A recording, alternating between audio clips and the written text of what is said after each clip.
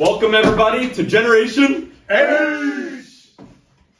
Today, Daryl, if you want to take it over. Today we have our famous guests, the Red Door guys, Brian and Greg. They're here to kind of give us a breakdown on how partnerships work, because they've seemed to manage to be partners for quite some time. And a lot of people always ask, how do you become a partner, and what do you bring to the table? What do you bring to the table? So now they're going to kind of explain everything to us. Yeah, so if you guys want to start with just how did you guys even meet each other and get into real estate from there? Because I don't know we don't know your backgrounds too much, so if you want to explain a little bit about that and how you came to know each other, if it was through college or whatever. Well, I'm going to let him explain all that, but I will say that we got along a lot better when we first met each other than we do today. See, I was going to say the opposite. I think the best we've ever gotten along, and I'm just grateful for every moment I've known. Fair enough. All right, so you were doing online dating, and you swiped right, and Brian said yes. In the early 1990s, that's right. Well, we were innovators back then. This was before people were doing online dating. We made it a thing. Well, I was in. No, I shouldn't say that. So it's pretty serious. I'm out of here. All right, back before some of you guys were born in 1994, Greg and I went to a local school here, VCU, in the Richmond area, and we were both business majors. We were taking an accounting class together, happened to sit right near each other, started talking, got to know each other pretty quickly. We just had some things in common, and we ended up both in fraternities that were about 5 houses down from each other. And so, and our fraternities ended up being like kind of best friend fraternities. We would hang out a lot. We were almost like co-fraternities because we had so many mutual friends. So we just became, very fast friends, and really quickly knew that we both wanted to be entrepreneurs. Okay. Like we just had that passion. And it was weird because we'd ask all our friends who were into all the partying and having fun, which we were into as well. But we just had that in common. They're just all like, hey, I'll figure that out and I'll get a job. And we're like, we just don't want to go get a job. Right. And so we both graduated, and what would you guess the first thing we both did? Sales. We both got a job. Sales job. Yeah.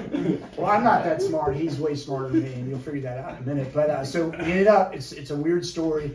We ended up working for a car retailer, a local car retailer. Okay. We got hired on the exact same day together.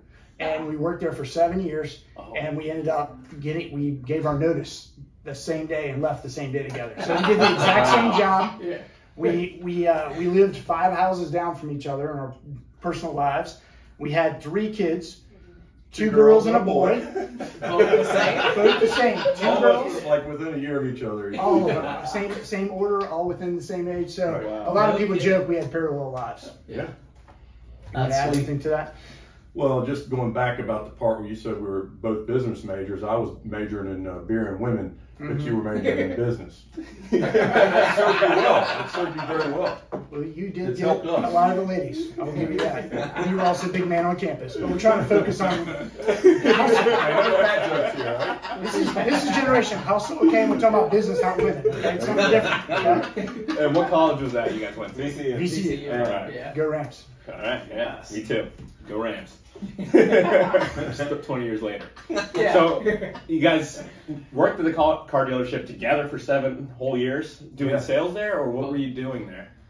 We didn't do a whole lot. We played.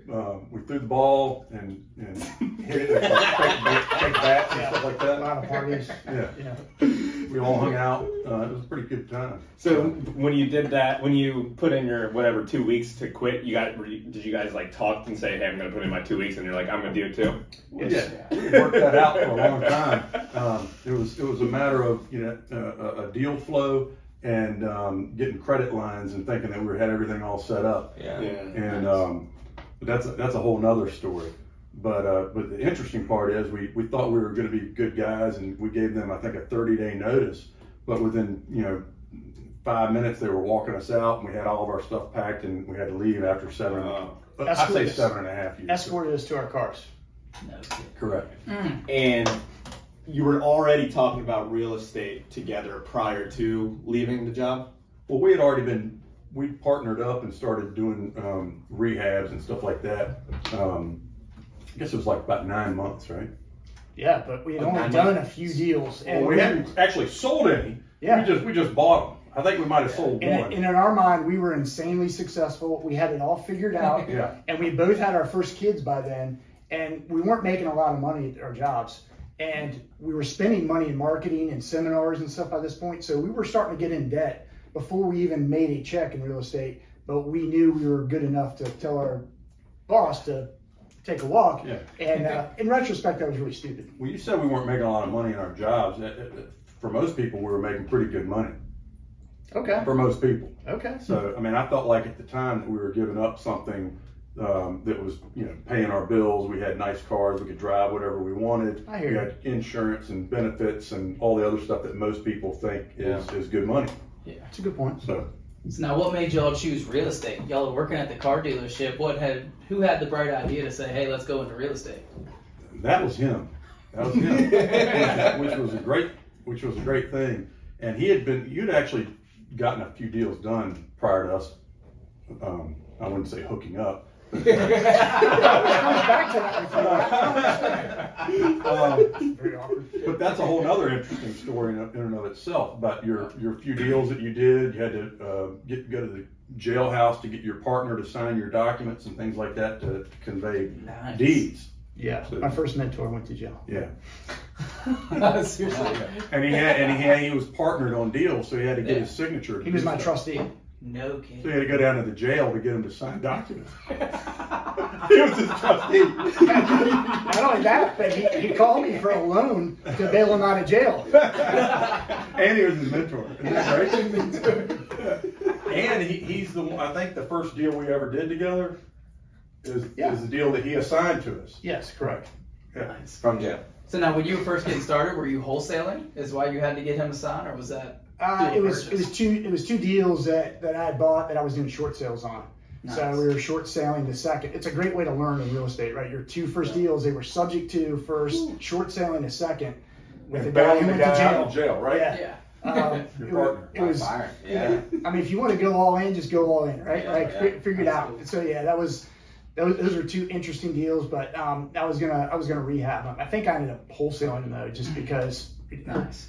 needed some money and we got a good deal on them and it worked out. How long before you actually executed your first deal with mentors, with trainings, with seminars? How long did it take before you got? So for anybody that's like trying to figure it out and trying to break through, how long did it take you to get through to your first one?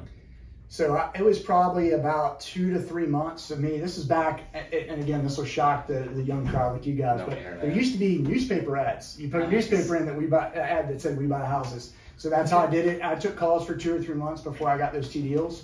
And and again, he wasn't a great mentor. Like, honestly, the real estate training, part of his mentorship package was you give me, it was $1,000. I think you give him $1,000 and I'm going to copy Ron LeGrand's cash flow course.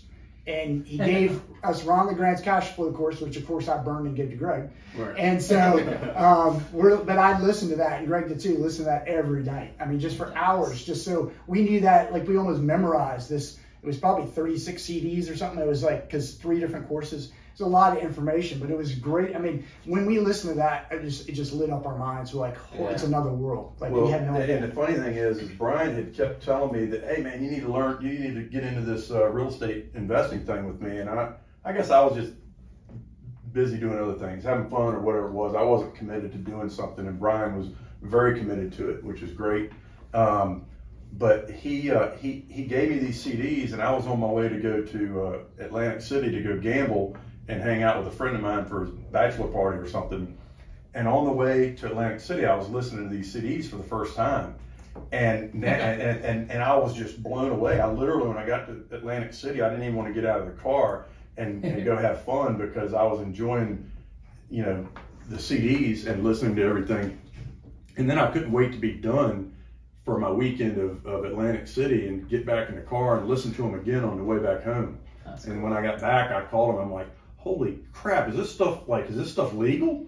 I'm thinking the jailbird is the one that gave him these CDs, right? I'm like, you can really get a house under contract for, 20 grand and wholesale it and make, sell it for 40 and make another 20 and not have to come up with any money. Yeah. I didn't, and you can people will like literally give you their house and you can take over the loan and leave it in their name.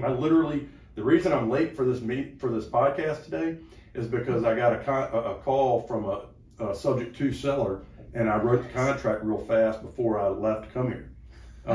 That's a good reason to be late. And it is, and they've got a 20-year loan, like 3 7/8 interest, and it's in, they're not behind on payments or anything, but it's just crazy that people will just sign over a house to you and leave the loan in their name. Yep. Anyway, it was hard for me to believe it was true, but when I got back, I was so excited, and I guess it kind of helped Brian.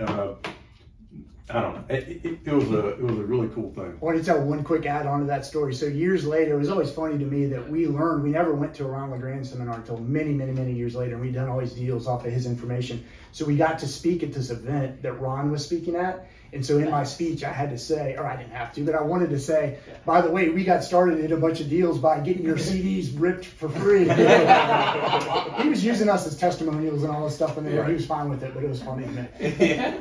And what's also funny is that first deal that you did. Did we buy that back just recently? No, it was like a couple houses down on Orcutt. Are you sure? No, on Hopkins that you do. Oh, Hopkins. Yeah, I thought you were talking about the one on Orcutt. Okay. Nobody cares about the streets. Well, we've known Hopkins for a while now, but wasn't that your first deal or second deal or something? Yeah. We probably shouldn't be giving addresses on here, but yeah. Well, we're not giving the address, but it's a house that we either own or just sold in the last couple of years. That was my very first deal that I did a short sale, subject to a short sale on, bought it, and then this is like, I don't know, 18 years later, 19 years later, we bought it back again, and now we own it as a corporate rental. So that's awesome. Yeah, it's pretty cool. Was it just on the market and you just bought it? Might have been a foreclosure. That was probably a foreclosure. Oh, okay. But So we you bought ended a up good buying. deal. What was weird about that is we bought, and it probably doesn't matter for all this, but we bought the house next door to it, and that was probably a foreclosure as well. And then we ended up buying this house maybe a year later or something. So we had owned 2 houses side by side, and one of them was the one that he had bought. It was like his first or second deal from 18 years before that. That's cool. That's pretty neat. I'm curious, what did you sell it for 18 years ago, and what did you buy it back for? Man, I think we sold it for somewhere around like 75 grand, something like that. We might have bought it back for 40 or something. I don't know. Less? I'm sure it was less. This is when things were cheaper, though. This isn't today's prices. Oh, okay. Yeah. This was And we like got 5 it years right ago. now. Yeah. Well, we rented it out for several years, then we turned it Actually, into it's probably corporate worth a rental. lot more than it's probably worth 220 or something now. 230. Nice. That's cool. Wow. So how long ago did you quit? From now, how long did you quit your corporate job? Early 2000s. So we did our first deal together in 2003. We quit our retail cars jobs in 2004, and we've been full time ever since 2004. Okay, cool. So And going on 18 years.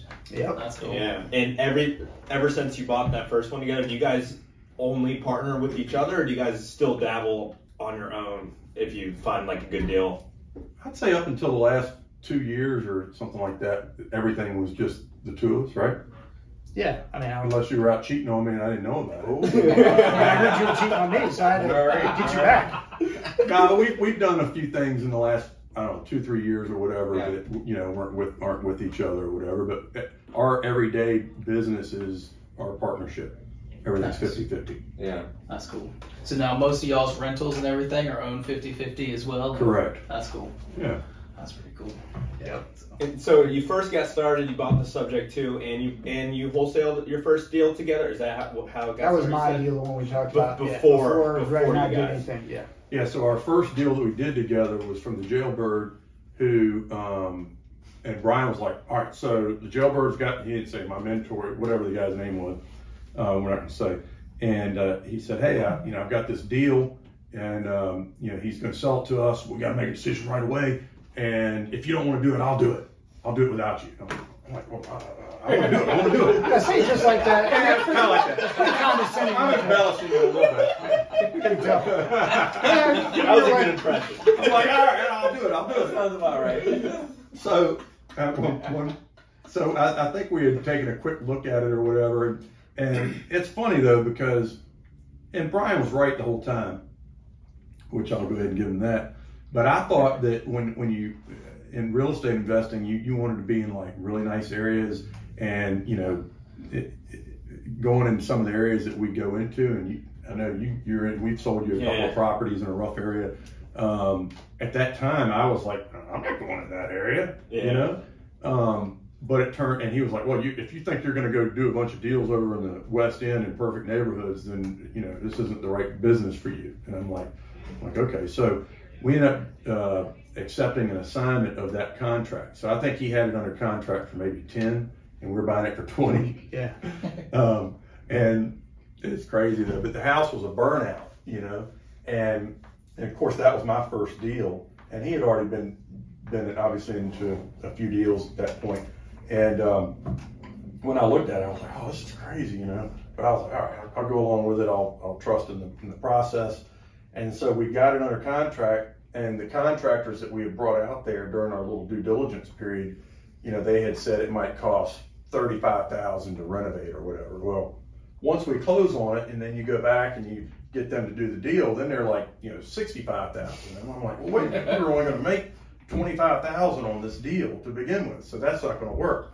So we thought, okay, well, we screwed up, we made a mistake, but that's all right. We're going to learn from it. So we put it on the market with a real estate agent, and I remember meeting her.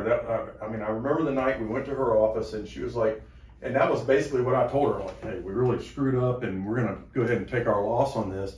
She's like, well, why are you going to take a loss on it? I'm like, because it's just not worth it. We can't get it fixed for any less or whatever. She goes, oh, no, you're not going to lose money on this. She's like, we'll put this thing in. She's like, I even probably got a buyer for it right now. So she said, we'll put it on the market for X amount of dollars. And we left there, and I felt a little bit encouraged, but I remember being kind of pessimistic, like I am a lot. But I think the very next day, she had a contract to sell it for enough that would end up netting us. I think it was like $3,200. I was going to say $3,800. It was right around there, and we thought that was all the money in the world. I'm dead serious. Well, I was prepared to lose $5,000 or $10,000. Yeah, but it was also, it was like it was a little bit of a reality come true, right? Like, hey, you can screw up and still make money in this business, and it was a good sized check at the time. We're like, right. Man, we got this figured out. But what's interesting about it is one guy got it under contract for $10,000, wholesaled it for $20,000 on an assignment, and then we put it on the market and sold it and netted over $3,000 on it. And you still paid agents, you paid realtors, there's a bunch of fees in there too, and still made closing costs on both sides. And you didn't do anything to it, any work at all? Nothing. Wow. Now I know that doesn't sound like a big bunch of money or anything, but it's an interesting story for your first deal. Yeah. And everybody made money. Exactly. The wholesalers, you guys, the realtors, the whole nine. Well, I think it turned out also that there was an extra lot that went with it, and at that time we didn't really understand what it was like to, what you would do in that scenario or even to recognize it. Yeah. But the guy that bought it, I think, made us split it off. Now, at that point, you guys was striking gold, right? 4,000, right? Like, it was amazing. But you guys had a decision immediately after that of like, we can then continue to partner, which you obviously did, and then eventually turn into the Red Door guys, right? Or like go your separate ways, have your skill sets. Why not that, and why did you choose continuing to work together fully? Were you guys working independently, like at the beginning, and then a couple years? He was for a little bit, but he got me into it, and we just started doing it together. So, we really didn't have a big conversation about who's going to do what and what percentage. It was just 50-50, and we were just going to go figure it out. And, we were good friends. And again, like he said, we lived 5 doors away from each other. His wife and my wife hung out. We were always together and doing stuff. So we had done some unsuccessful business ventures before that, where we had just kind of planned and assumed we were going to be in business, and we just didn't know what. So we had all these different things that kept not working, and then we found real estate and had some success, and we're like, oh yeah, this is it. This is where we want to be, and of course we'll do it together. It wasn't even that much of a discussion. I think it was just an assumption. Yeah. You're working with me, nobody else. I was going to ask that too, because usually you don't just start jump into real estate and you just. Everybody has a bone in their body. If you're an entrepreneur, everybody has a bone in their body where they've tried a few things. I in elementary school shaped crayons and melted them in the shapes of whatever, and then sold those. And everybody has a bone in their body where they try to make some sort of money, and that's where they eventually lead up, right? So what are some of these other ventures? What are some of these other interesting ones? Because you guys are now doing beyond real estate. You guys are doing other interesting ventures, which we'll get into. But what were your kind of precursor pre-real estate ventures? One of them, of course, was everybody starts off in multi-level marketing. right? Like it's a pretty popular thing. And so we did multi-level marketing for several years. We thought that was the big thing at the time. You know, this is how we're going to get rich. We had a local mentor who was super successful in the company, and he really mentored us, and we thought we were going to crush it. Made a little bit of money. Greg did okay for college money. It's probably a lot of money, really. And so that didn't pan out. Our next venture that I can remember that was our next big adventure was we were going to open up a car lot, right? So we bought cars for this car company. We figured out we knew how to get good deals on cars. And so we're just going to open this car lot and sell like a little buy here, pay here lot. And we had a friend of ours who knew, I'm going to say a bad word here in a second, a Washington Redskin, because they were the actual Washington Redskins. So a Washington Redskin friend of a friend was going to back us financially and give us several $100,000 and be our backer. And we had a place picked out. We were getting ready to sign the lease, and that's right when he got hurt, and he pulled the plug on the money, and there went our genius idea of having a car lot. We might not be here today. Who was it? Joe Patton. He was a left tackle for the Redskins, starting left tackle. And it was going to be Patton Motors. We had, I think we even bought the LLC, and we had everything ready to go. We were ready to sign the lease. Yeah, that's cool. Yep. Was there anybody in the family that was already doing real estate before you guys jumped into it, or was it like a new concept, mentor, CDs, and I just drove the whole thing? Yeah, I don't think you did. I know I didn't. Well, we read Rich Dad Poor Dad, right? I mean that was kind of a. No one does that. I don't think. Where's that? Who? That's a good book. I You ever read that? What? He's never heard of it. Tell him about it. He wants to learn. He's messing with me. I wanted to do quick on.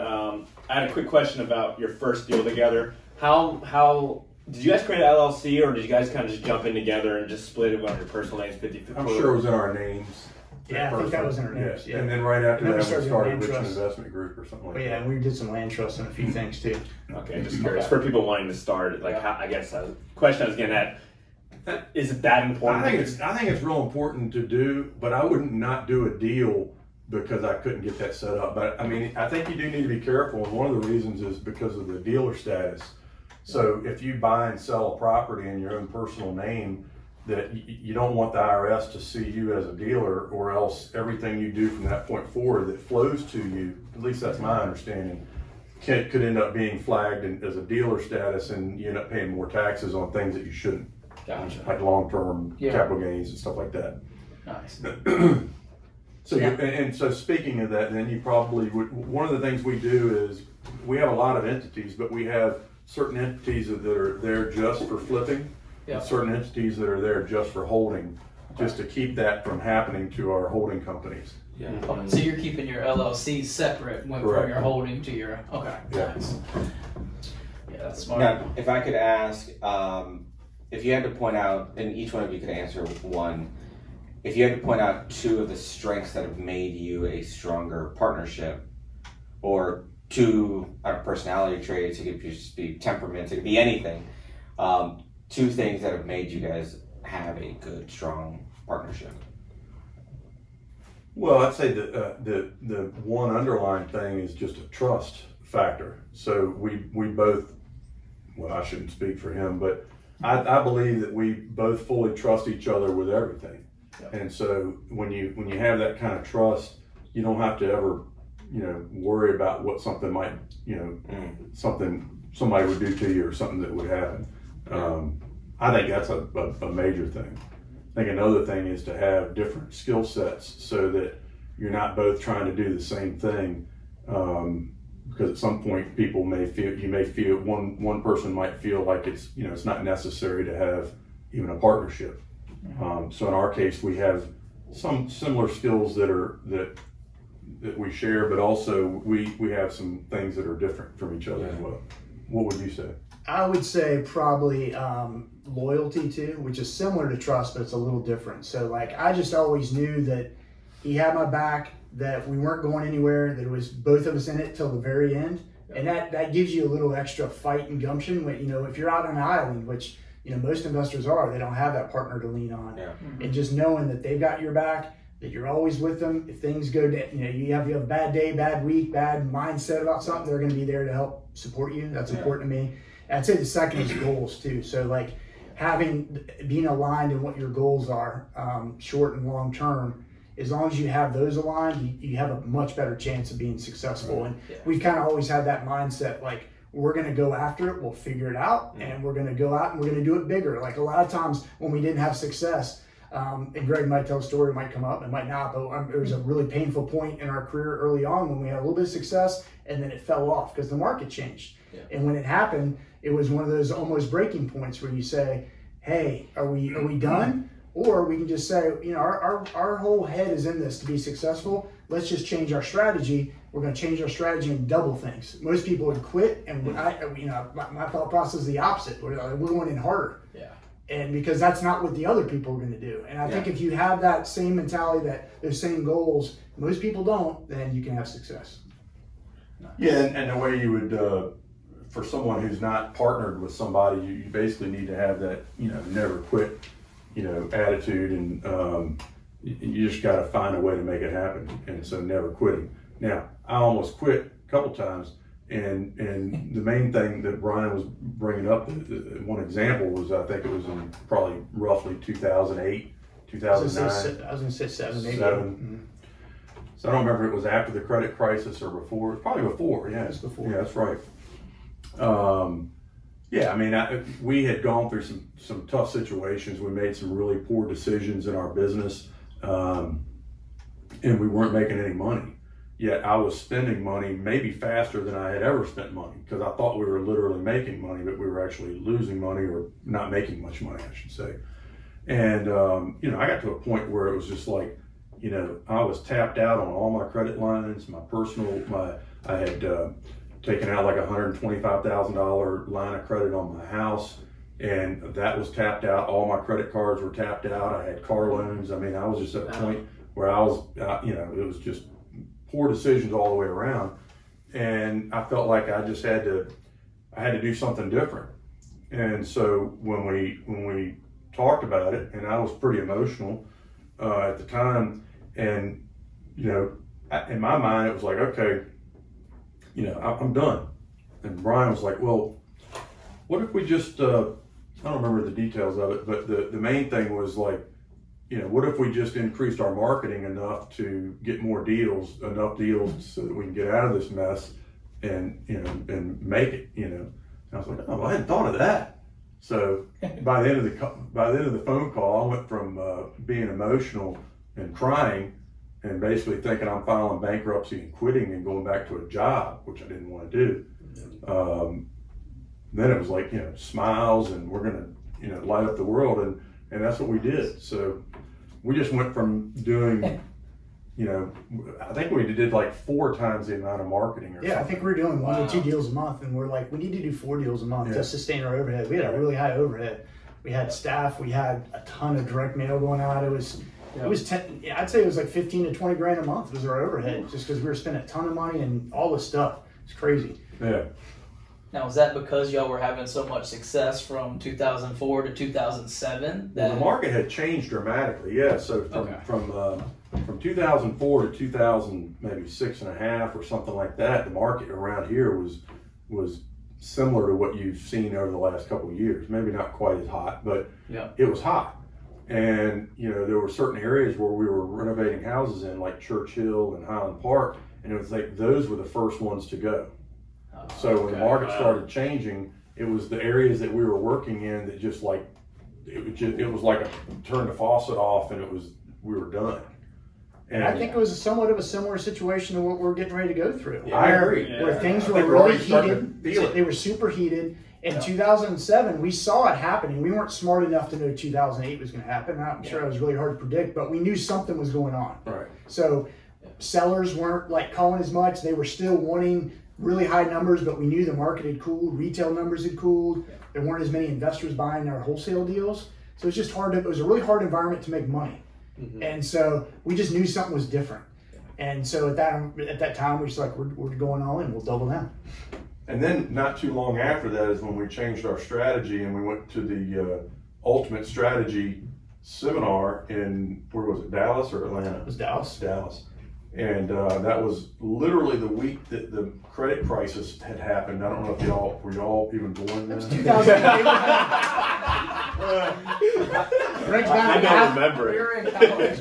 But so y'all were at an age where maybe you weren't really paying attention to that. Yeah. But we were at this seminar in Dallas, and all day, every day, we were basically, learning about something that was going to be what was going to be what was going to help us be super successful over the next couple of years. And we didn't really realize it, although we were excited about it. But every day, we would either go back to our room real quick to grab something at lunchtime, and you're watching the stock market was going down. I mean, at those days it was like 500 or 600 points a day. It was like every day for a week or whatever. But that's all you would see, so it was pretty crazy. But that was what we were learning at that point, was to do seller financing, and also putting it with a twist of doing substitution of collateral. So maybe we'll share a deal. If you want to do it now, we can do that. We'll just kind of walk through what happened with one of those deals, because it was a pretty big deal. Sure. Yeah, please. And what year was it? This is deal. Probably 08, 09. So right during while the it was crash. while it was going down. Yeah, Or was because it after? so what happened was people still wanted their price, right? So let's say their price was 100, right? But the market was going down, and investors weren't necessarily paying 100. Yeah. I know we weren't, but we were.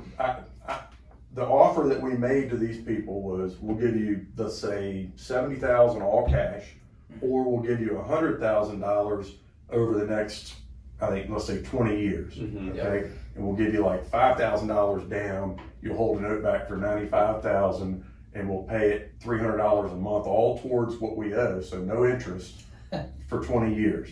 Okay, and you're going to go in second position, which in their case I think was third.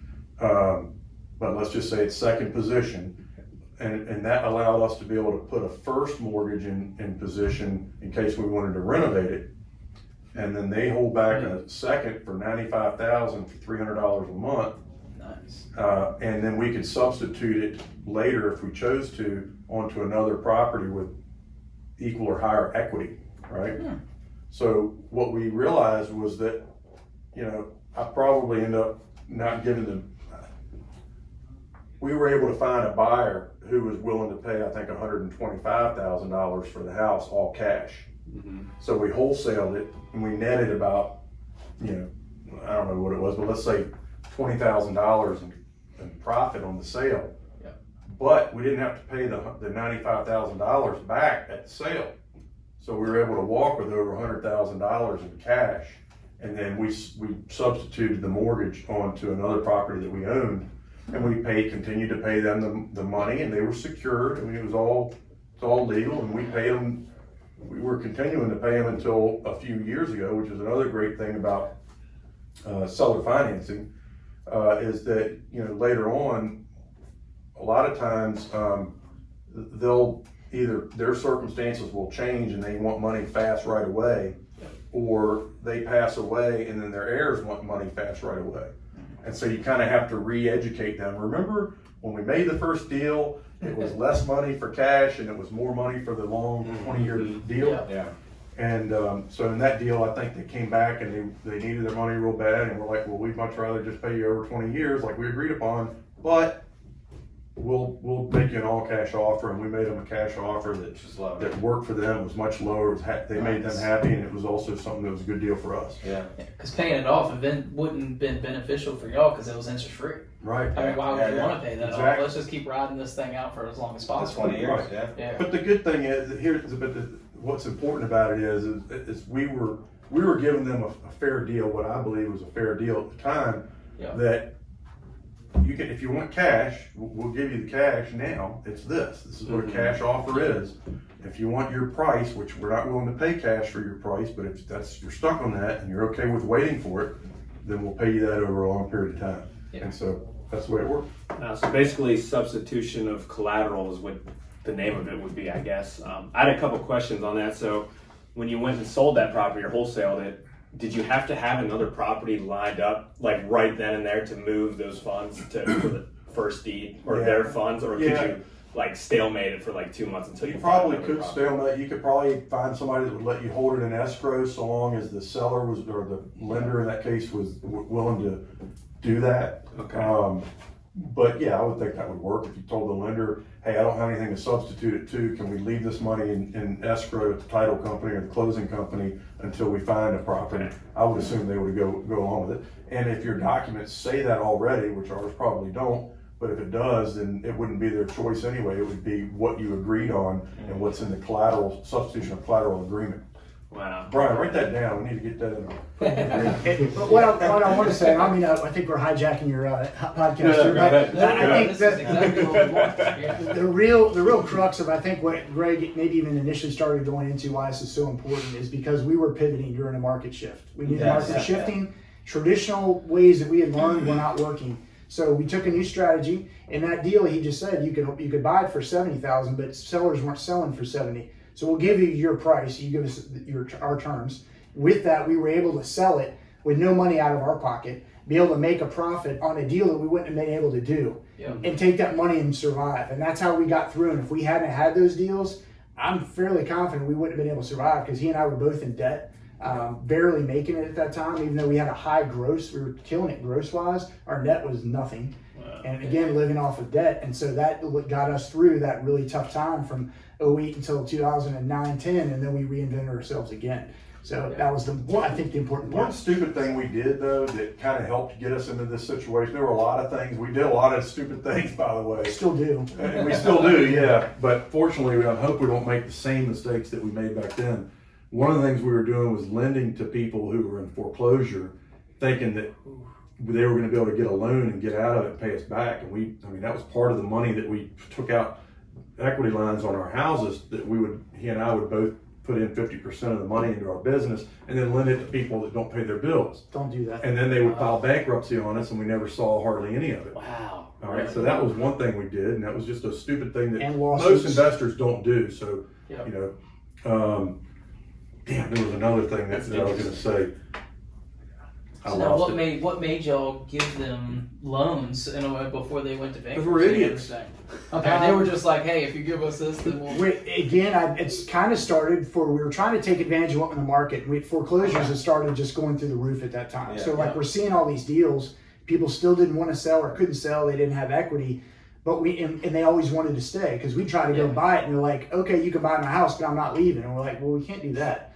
Yeah. So we'd be like, hey, we'll lend to you. You get out of the situation, either refi or move out and we'll get the house. Well, people really forget about agreements really quickly.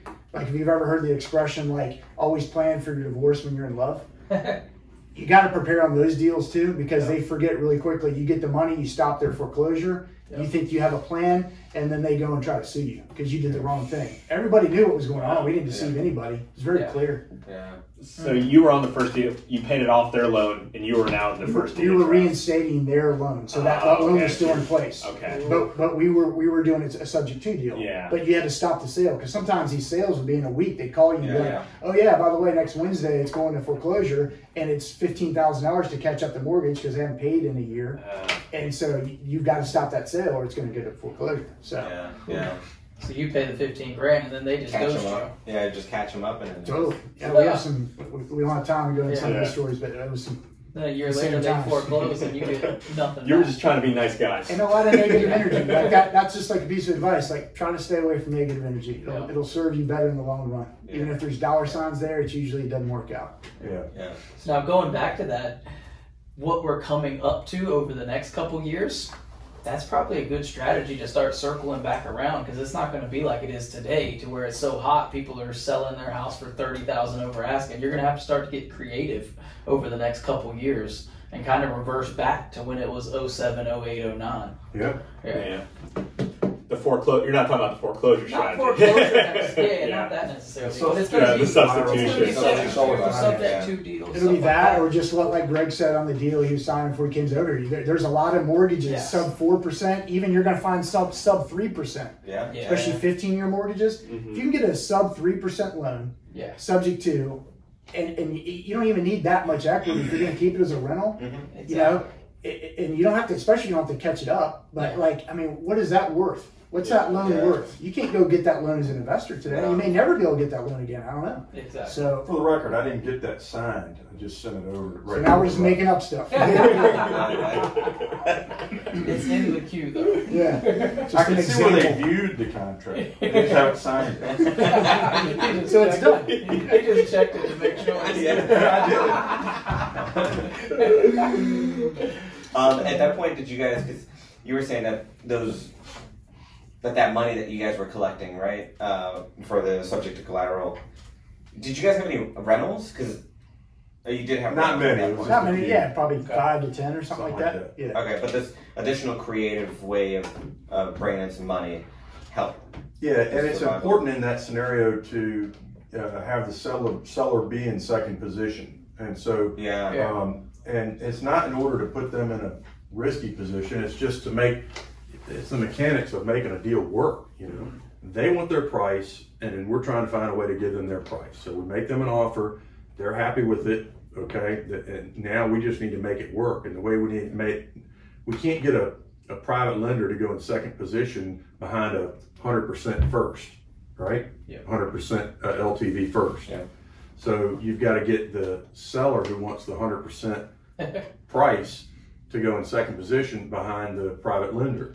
And the private lender's money is you shouldn't be using it to go out and buy Corvettes and boats and Lamborghinis like Brian does. You need to use it. You need to use it to make the deal work, to pay for the closing costs or down payment money and repair money. Yeah. Nice. I wanted to talk about something because you guys mentioned that you're seeing a lot of similarities to 2007 in this market today, and we don't get to talk to many people that have actually been through 2007. So you're saying we're old as shit. I'm saying you started young. You started. And so in 2007, I mean, a lot of people today are pretty, like, a lot of investors are a little worried to buy, a little worried about the future of the market, especially in our circles and people on YouTube, whatever. Were you seeing that in 2007 as much as today, prior to the crash, people worrying about the next couple years? Well, but before the 2008 crisis, yes, because the market had already slowed down dramatically before the 2008 crisis. Okay. So, like what I recall was late 2006, the market had peaked, or maybe mid 2006, and then it had peaked, and then in late 2006, it started realizing that things are going to come down. 2007 was kind of like stale, and you just couldn't get anything done. Okay. And then 2008 hit, and it was just like Armageddon. Okay. See, I kind of disagree a little bit with that. Like, I think we saw it because we were one of the bigger players. I'm not trying to brag at all, but we were one of the bigger investors in terms of how much marketing we're doing, how many deals we were doing. I think the average investor that does a couple deals a year, maybe 5-6 deals a year, I don't think they saw it. I think they got sucked into the hype that I think we're in now. And that's extremely normal. It's the same as the stock market. It's the exact same thing. When you get in an environment where it feels like you're in one trend and something changes, a lot of people are caught with their pants down. It just happens. And I think it happened then, and I think it's going to happen now. Right. And it's just easy. Well, and when you're selling properties, you can sense a difference, right? So this time a year ago, when we put a retail house on the market, we might see 30 showings in the first few days, and we get 7, 8, 10 offers. Yep. They're all competing, and the price goes from 300 to 330, right? And then it was similar to that. I don't think it was a year ago. I think it was 3 or 4 months ago. I was about to say similar to that was like 6 months ago. So the early spring of this year was the same way. And then when the market, when they started raising interest rates, everything just started slowing down from there. And so what we're seeing now is houses that we put on the market, we only get a handful of showings, and we might or might not get an offer, in the first week. So we've got a couple of properties right now that have been on the market for quite a while, and I'm pretty sure that they would have sold, very quickly with escalation clauses and things like that 4 months ago. Including a really nice new construction house across the street from this guy's house, who got it under contract in 6 days. For more money, less square footage. I'm not bitter. I'm just saying. No, it's just, I did a little bit of voodoo like before I put it on the market. Okay. Yeah. Sure, when the scorpion. Yeah, just, Could be. Huh? I won't say. I won't say. Yeah. At a priest. Whatever it takes. Yeah, whatever. Exactly. But a little bit to I think your initial question, Dylan, was the fact that if you do it right, if you buy it cheap enough, and if you hold real estate long enough, you're going to be okay. I can't tell you is that a year, is that 5 years, at 20 years, but it's going to be fine in the long run. So just don't put yourself like at risk financially, where if a deal doesn't work or prices don't keep going up, that you won't make it. You're continuing to borrow and you're barely making it now. Don't put yourself in that situation. And I think, again, if you get through this period, this lull, whenever it fully happens and ends, you'll be way stronger because it clears everybody out. It's going to clear lenders out. It's going to clear real estate agents out. It's going to clear out real estate investors. It does every time. It's a normal market cycle. It's part of what has always happened. Now, so best course. Sorry. I was gonna say same. Best course. What would you suggest to get through the tough time? Like switch strategies, or keep your buy and hold and just don't sell throughout that period and wait until it comes back, or It's just lay low, keep cash heavy, buy really good deals, and then just. Very good questions. I figured y'all were going to ask this, but I think it's going to be different for everybody. And it's going to be different based on your situation, what your goals are, what your ultimate plans are. Are you in it for short-term gain? Are you in it for long-term? Daryl, I don't know, but are you a buy and hold guy? I am. Yeah, I'm a buy and hold guy too. Okay, so I know all three of y'all then are buy and hold guys, and you're young, and that's your long-term strategy. So, I mean, it probably wouldn't be a bad idea to just keep buying houses. Just make sure you're getting good deals on them right now. Or wholesaling. Yeah. I'd stay away from fix and flipping, and again, stay away from as much debt that you Well, can. what are we doing? Fix and flipping. It's not debt. That's not like again, I think of the traditional. You go out and you buy a fix and flip. You get a 6-month hard money loan. Yeah. Yep. It's coming due. The house isn't selling. Yeah.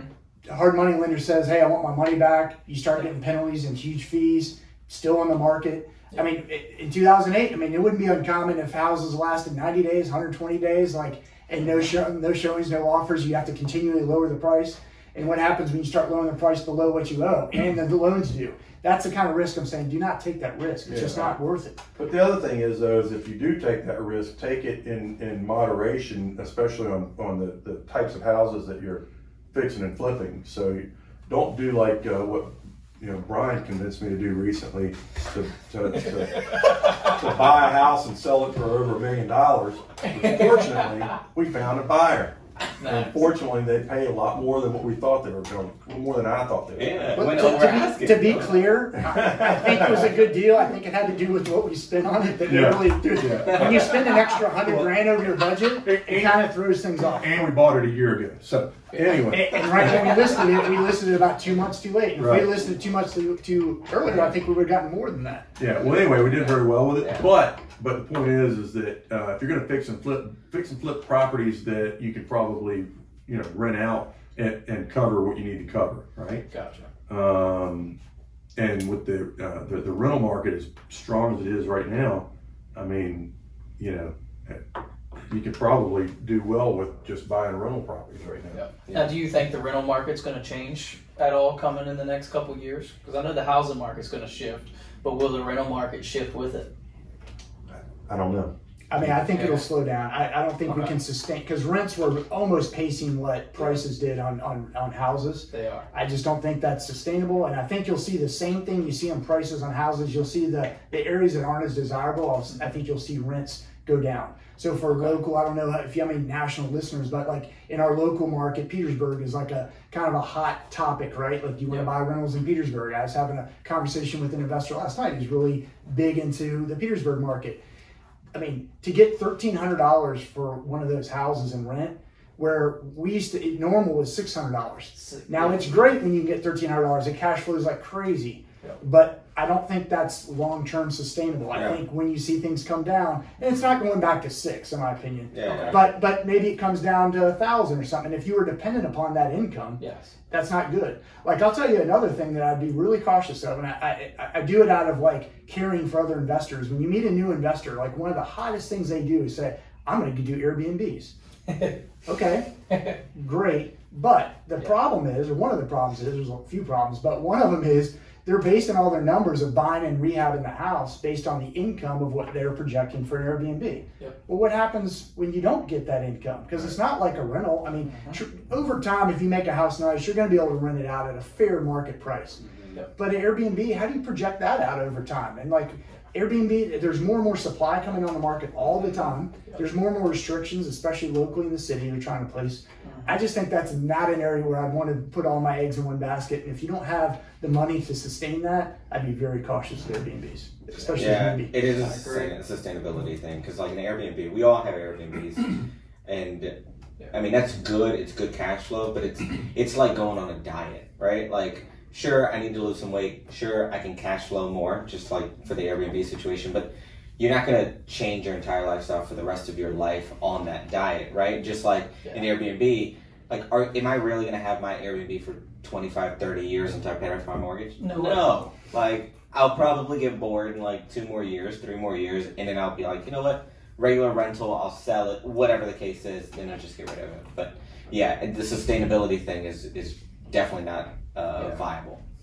But taking that into consideration, I think a lot of people are going to pivot from Airbnb to corporate housing, because it's not the same alley, but it kind of is. I mean, you're renting a furnished property, but I think you can go depending on location. Just don't underwrite the deal based on those numbers is what I'm getting at. Yeah. Underwrite the deal is what you get for a rental, and then it's fine. And if you get if normal rent is $1,200 a month, but you can get $2,400 as a corporate rental, great. Yeah. Make the numbers work on $1,200. Yeah. Does it make sense? Yeah, that makes sense. Yeah. I guess the next thing that I was going to ask is, there's a lot of people, like I mentioned earlier, that are looking for partners. They don't have the skill sets. They don't have all the skill sets, because you do need several. I mean, there's like a pivotal 3, I would say, whether it's money, it's skills on the construction side, and an acquisition, right? Like, there's usually those 3.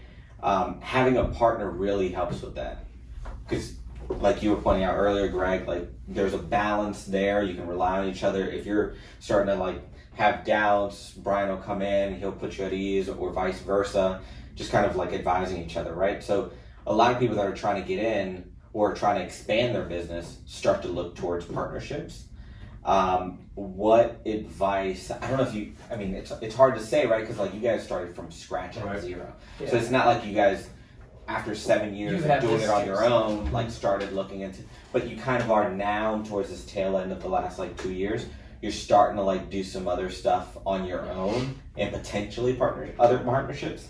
So what advice would you have for somebody who's just getting into it? Maybe a wholesaler that's been doing it for 2-3 years. They've seen some good success. They might have some cash, but they're like, things are changing, and I want to be part of the change for that other side of the cycle.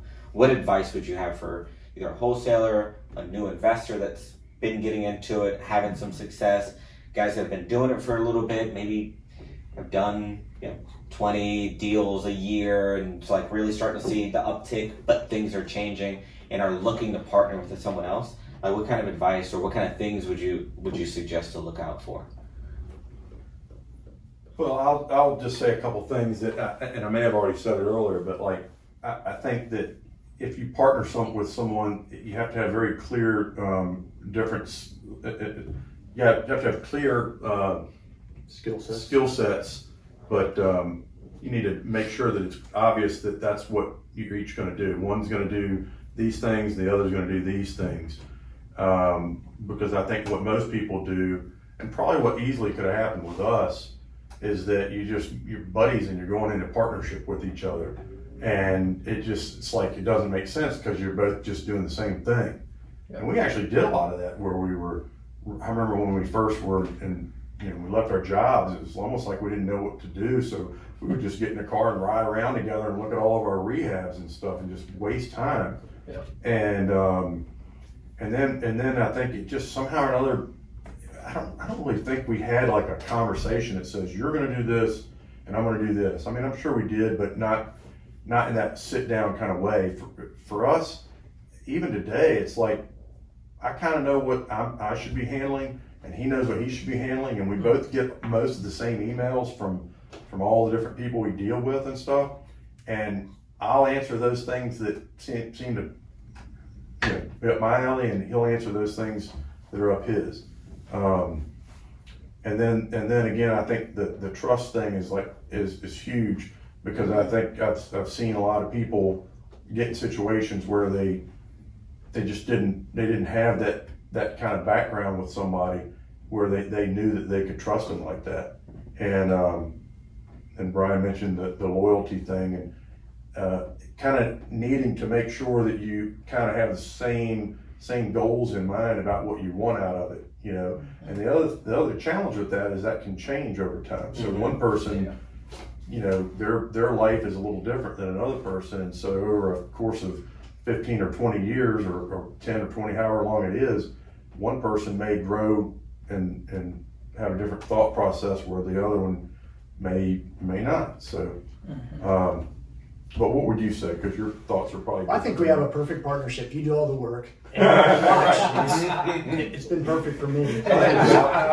So a couple things, and just to tell you, I think Greg and I are the anomaly. We're not the rule. Right. Yeah. So very few people. It's partly why you're asking the question, why people might be interested. What makes your partnership work? Yeah. We had at least, I was thinking in my head just then, like at least 4 partners in different parts of our business early on. That's what I wanted to mention earlier. Go ahead. And none of them worked out. And they didn't even end that well. I mean, we parted sort of as friends. We actually have an ongoing situation now with one house that we partner with somebody who we think very highly of, but we just don't see eye to eye on this one particular deal. We've owned it for 12, 13 years now. Well, we've owned it for that long because we didn't really want to have to deal with what we're dealing with now. Yeah. And so we kept kicking the can down the road. We also made some this is probably another important thing. We made bad deals, okay? Yeah. We brought in partners thinking that we were going to teach them everything they needed to know, and then we'd let them run off with this piece of the business, and they would get half of it and we would split the other half. And then the same thing with a wholesale guy that we're going to set up this wholesale division, and he was going to be the guy that would run it all. We would teach him everything and mentor him. Well, who did all the work? I mean, we did almost everything,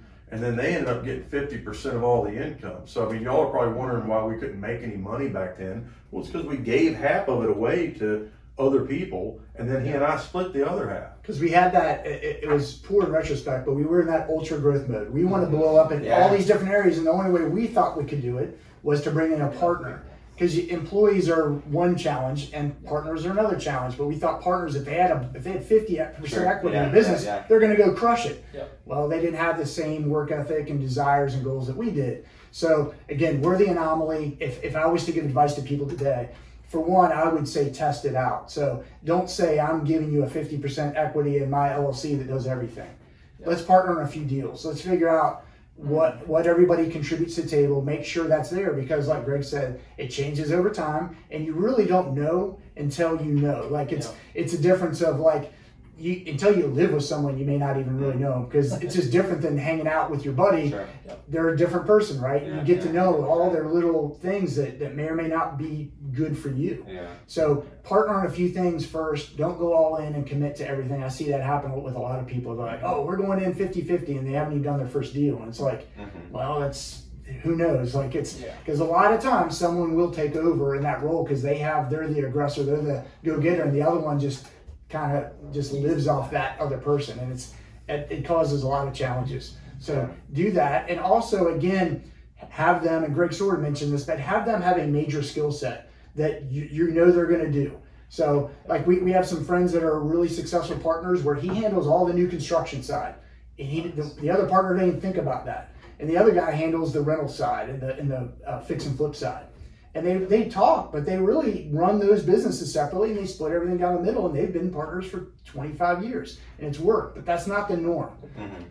Hope that answers your question. Yeah, no, it does. It does. When you're going into these partnerships, do you suggest creating an LLC as you two 50-50 owners for those deals that you do, just to make sure it works and not put them in your personal LLC? Definitely, I wouldn't want to put my name with somebody else like that. No. Okay. Yeah, that can go wrong really quick for a lot of reasons, liability reasons and such. So. Gotcha. And pay the $500 or $600 to get an attorney to draw it up and things like that, whatever that is. Don't just go on the legal Zoom or whatever it is. Now you're talking for the whole thing, the LLC and the operating agreement and everything? Yeah, I think so. Okay. And then once you get one done, then you can just take the same one and recreate it each time. Nice. Would it be too risky then to have like some sort of JV agreement, at least for that 1 deal, 2 deals, just to kind of like test that out before you set? Because like once you set up an LLC, then you're doing extra tax returns and like Sure, start, you got a bank like, account. Yeah, you start going down this rabbit hole. Yeah, good But if point. it's just kind of like JVing, one That's a better deal, idea. we'll figure it out, worked out, great. We had some disagreements, but we came out on the other side, okay. Yeah. Cool. But don't be afraid to start. Like that, most of our biggest successes have come from failing, and we've failed way more than most people have. But I mean, again, I don't regret that. That's awesome. Most people are afraid to fail, and I think we went after that fear. You have to go after that fear, and then as long as you learn from it, you'll be a better person from it. Yeah. Yeah. What would you say then, and this was a question for later, but I think it's a perfect transition, is your biggest, I won't call them regrets, but like opportunities that you had to learn, that you learned from, that now has put you in the position to tread now? I'd say the very biggest, well, I think is the biggest one, the one that we mentioned earlier, is we were struggling, and we, for some reason, we had this limit on how much money that we were going to put towards marketing, or how many direct mail pieces that we felt like needed to be put out, and we were just thinking, okay, well, we're only doing 2 deals a month, or 1.5 deals a month, or whatever, and I don't know why in the world that we didn't think, okay, well, let's just quadruple it and we'll just start killing it. But I think that is it's just kind of like you need to. We probably didn't run the numbers enough in the beginning to say, okay, this is probably what the rate return, the KPIs and all this other stuff, that this is what we're going to need to do to get 4 or 5 deals a month, which is what we needed to do to make a good living at the time. So I think that is just a good planning for marketing. Marketing is the biggest thing in this business is to be successful, is doing very good marketing. And what do you have to add with that? So I was it's a little offshoot of what you said, but from the very first seminar we went to, we walk in, we had no expectations, and it blew us away. It blew us away on just the entertainment value, the big stage, everything, the people we met. It was, you came out of there and everyone was positive. They were way more successful. And I think going in, we thought we were pretty successful because we had done a few deals, right? And you meet people, we met somebody who owned like 150 or 200 rentals, and we're like, wow. But he would share information with us, ask anything you want, and he would help us out. And we kept meeting people like that had this abundance mindset, that were successful, and that's what we want to be. That's what we can do. And I think that carried forward. So even when you go through moments like that, that mindset is huge. And it just reminds me always too of the Jim Rohn quote, where you're the average of the 5 people you hang out with the most. And it's your income, it's your attitude, it's everything. And so make that network super positive, and everybody's contributing, and then constantly feed your mind with positive things that help you grow. And it doesn't have to just be in business. It can be your health, it can be spiritually, it can be whatever. But all those things I think help contribute to really make you successful. So focus on that, and then I'll focus on KPIs, your numbers, rate of return, advertising, and just focusing on your return. Like the foundations of the return. Making sure you're doing enough marketing to get what you need to get. Yeah. Yeah, I mean, And don't have a limited mindset about it. Yeah. And because I'm sure you felt like that 4th that you were doing was a lot already. Yeah, absolutely. Right? And you quadruple it, and you're like, we can do it. Yeah. And you guys crushed it. Yeah. Right? And just very recently, talking to a mutual friend of all of ours, and I was trying to give him some advice, and he's really hung up on 1 or 2 deals that he has.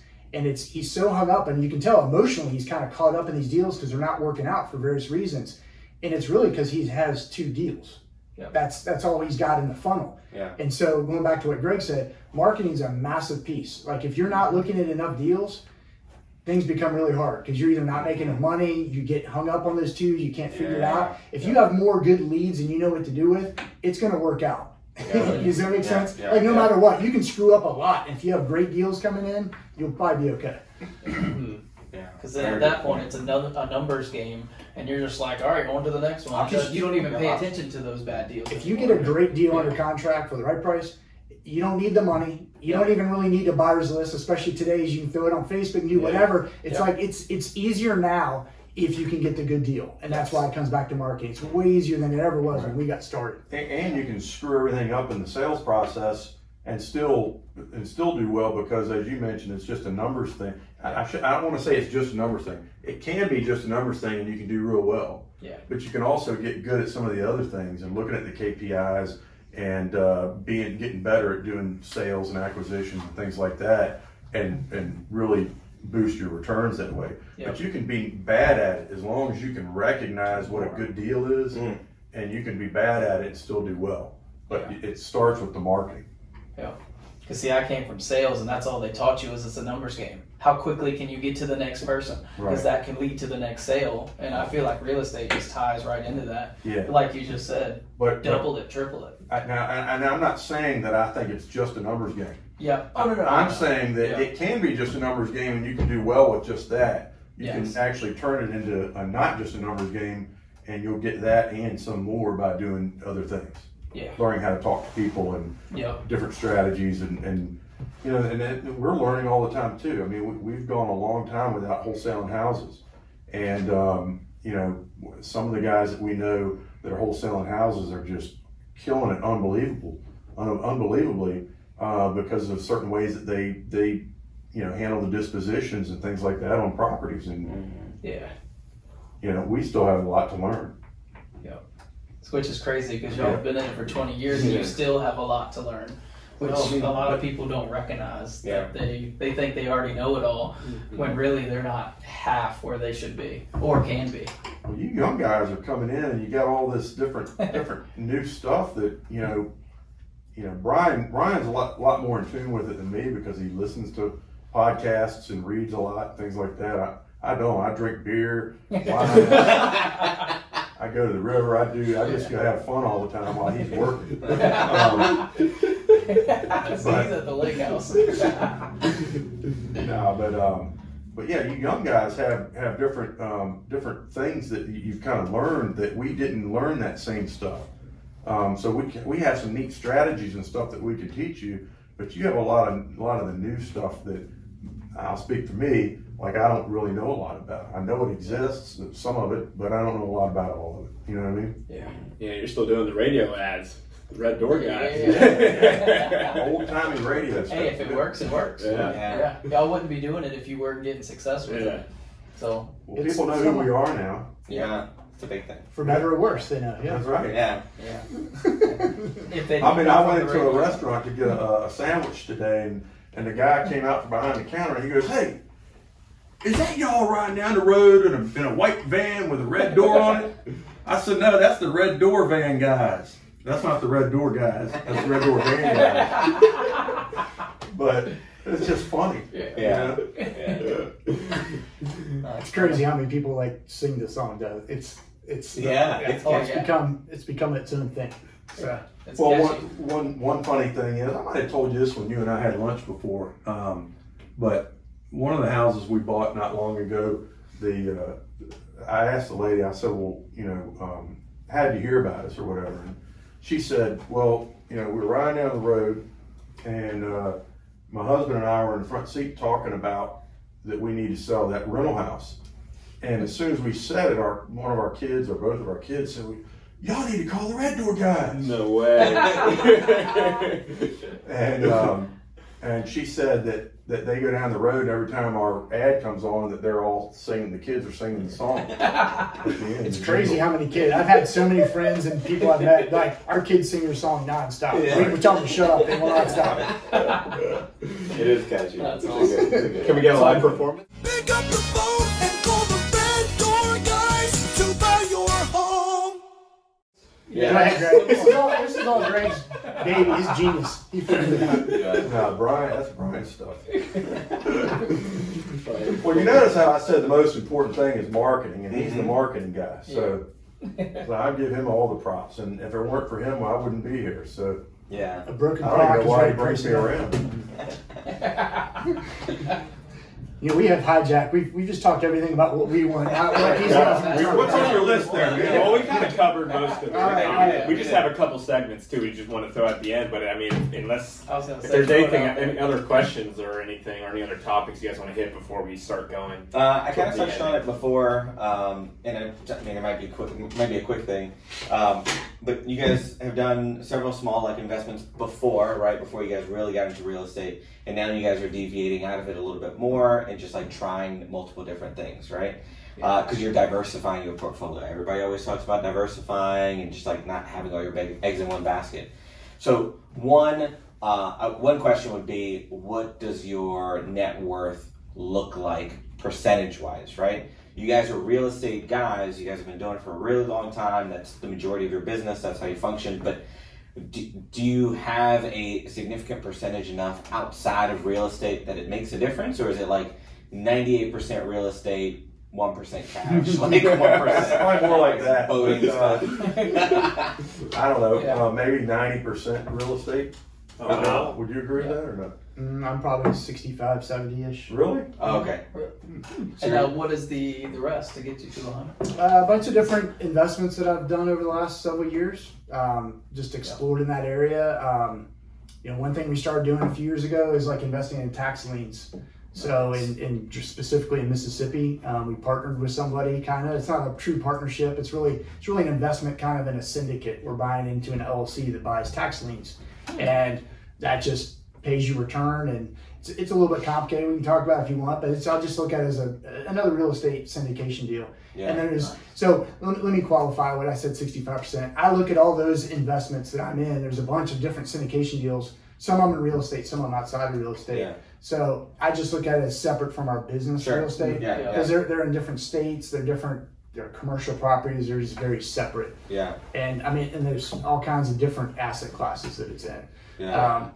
What else have we done somewhat creative? I know that Solar thing? well, I don't look at that the same. I look at that more of as a tax advantage investment. We didn't do that for the investment per se. It's not a great return, but it's highly tax incentivized, which is good. Just doing some syndication deals. There's all kinds of stuff. I did a couple of restaurant syndications. He and I are in a hotel syndication with a friend of ours that's also an opportunity zone deal as well, which is separate from our fund that we started. It's probably another thing y'all might have on your list or whatever. Mm-hmm. I've done some really small angel investing of companies. That's been that's completely out of real estate, and that's fun. I enjoy that. It's like a little hobby.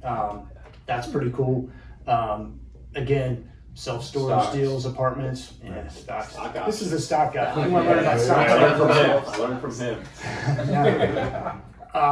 But to get in a little bit about what you were trying to say, I think that it's a little bit of investment, but and I'm going to hijack it again here, Carlos, because it's probably not exactly what you wanted. But after several years, we got to where we were making decent money. Yeah. And what most people don't understand is most of that active income is taxed at ordinary tax rates, right? Which is the highest tax rate you can have.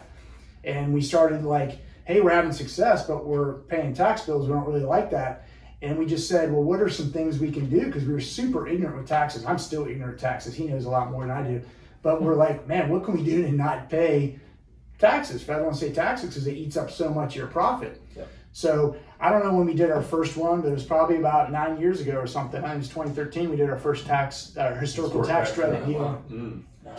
And it was just opened up our eyes, because what we realized is we've been doing all these rehabs and keeping them, sometimes selling, sometimes keeping them as rentals in historic tax areas in the city, and we weren't getting tax credits. And we were doing almost the exact same thing. There's a few steps that you got to do. They're very important steps, but it wasn't that different than what we were already doing. And we look back, we're all these houses we did, if we just done a small percentage of them, we would not pay taxes for a long time. Wow. And that was just an eye-opening thing. We just looked at ourselves we're idiots, but let's learn from it and start doing tax credits. So starting in 2013, we started doing, a couple a year, and we've tried to continue to do that, because it's amazing on how much, you get a dollar for dollar tax credit by just doing what we're already doing for the most part, it saves you a tremendous amount of money in taxes. Yeah. It's a dollar huge. saved is not a dollar earned, right? Yeah. So are y'all familiar with the tax credits? And I was how they actually work? going to ask you to Yeah. Historic tax Go credits. dive Okay. deeper a little bit.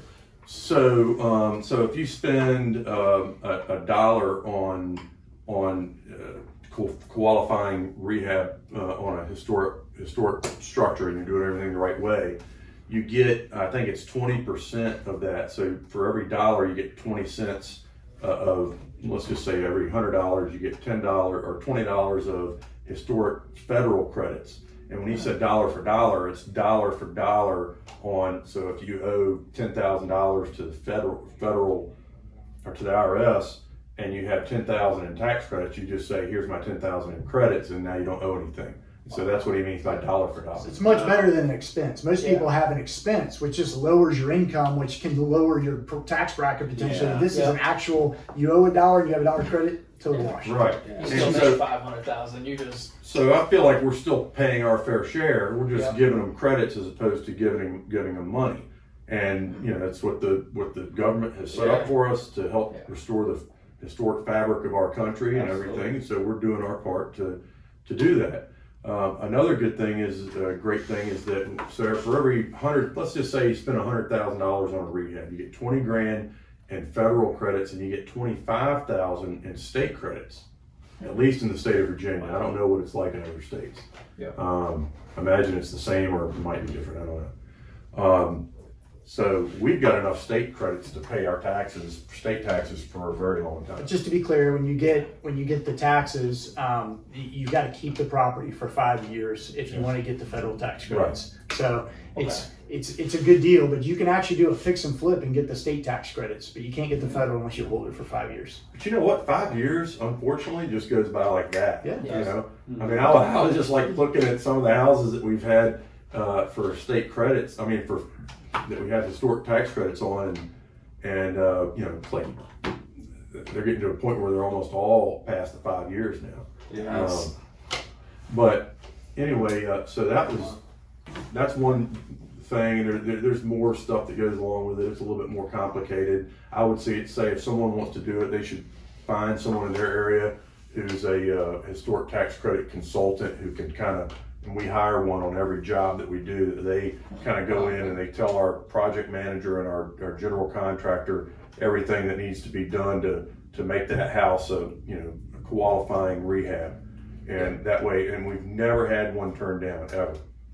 In the beginning, I was really worried. I was thinking, golly, all these things seem like they have to work out, but as long as you have somebody walking you through the process, you should be fine. Are you spending more on the rehabs because in order for it to qualify? Sometimes we probably do. Yeah. But I don't think for us, it's not enough to make a difference. It wouldn't deter you from, especially when you get the state credits as well. And there's something that's real important that most people don't know, completely legal, is that you can also pay another one of your entities to be a project manager, and you can pay another one of your entities to be a developer. And those are also, you also get tax credits for that as well. And so let's just say it might be another 30% or something like that total that you spend. So if you spend 100 grand, you might actually get credits as if you spent 130 grand. Does that make sense? Yeah.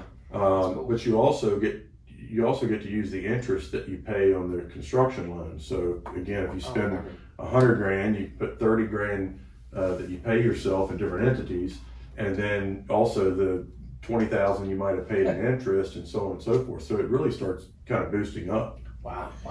And can you explain, or do you have any examples of any of those qualifying things? Like, do you have to keep the windows and doors? Yeah. So like if a house needs new siding, you can't put vinyl siding on it. You're going to have to go back with whatever they tell you, and it's going to be probably like what do they call that? The Hardy plank siding. Okay. Or the same thing with windows. Even if you have, or the killer's roofs, like a slate roof. We had a massive rehab that we did and had a slate roof, and it's like we got real lucky. We got real lucky on that. But that's again, that's like the greatest deal ever, by the way. But that's all. Yeah, don't tell I got so much I'm gonna say. I want to get in, like, even the more, we don't have time, but like the other depreciation so much things we've to done do. is crazy. So Well, mention one thing about the depreciation is like one of the syndications things is an ATM machine deal. So you spend like $104,000 and you buy 7 ATM machines and someone manages it for you. There's an agreement there and everything, and you can write off, I think it's 100% in the first year, right? I'm not a CPA. I just go by what our CPA said.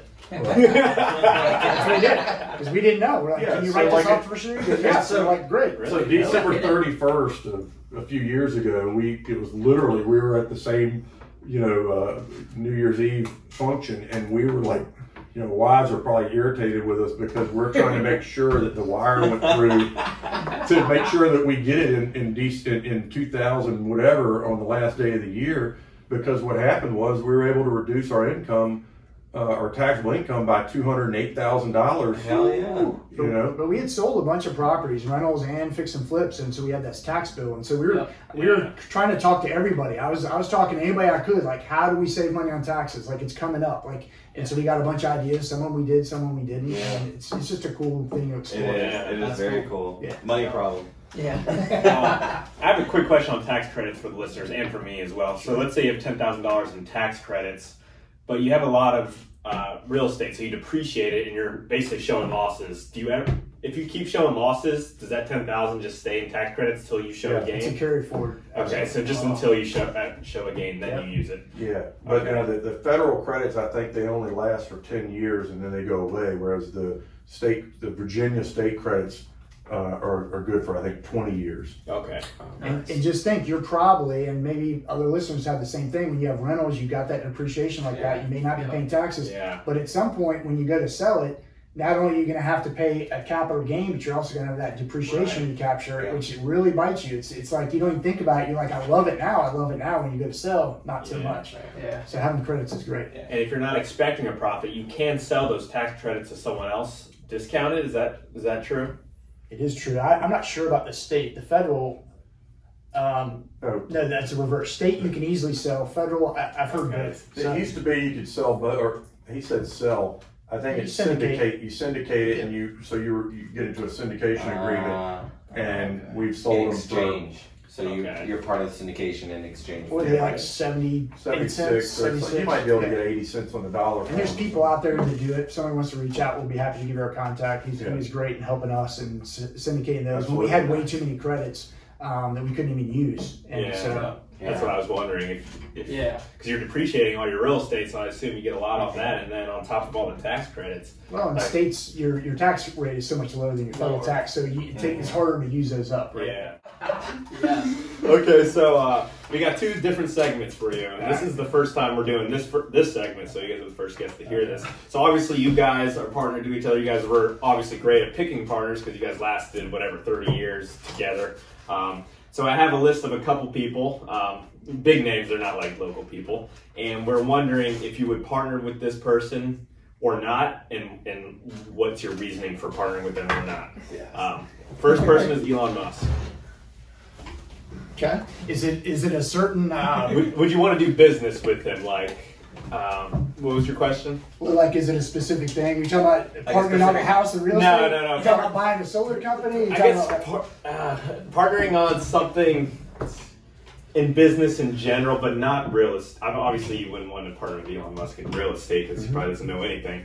But just like the partnership, you're offering 50% of your skill set. They're offering 50% of their skill set. Would you partner based on their personality? Their attitude, their attitude, and the way they just and how you feel. It's a weird question, man. I think it's a good question. It's a thought-provoking question. I think I would. I don't know if it would last, just because I know, just in reading about him, like, he's a difficult person to work with, right? He's a little bit like a Steve Jobs type, where it's like super genius, but like very, very different. But I would do it just because I could only think I could learn. And then if you don't like it, then you probably move on, right? Yeah. And I just think it'd be incredible to work with him on something. Yeah. I would basically agree with the same thing. And just, obviously, you just got a ton of different skills that probably neither one of us have. So, yeah, I would definitely say so. Okay. Grant Cardone. Interesting.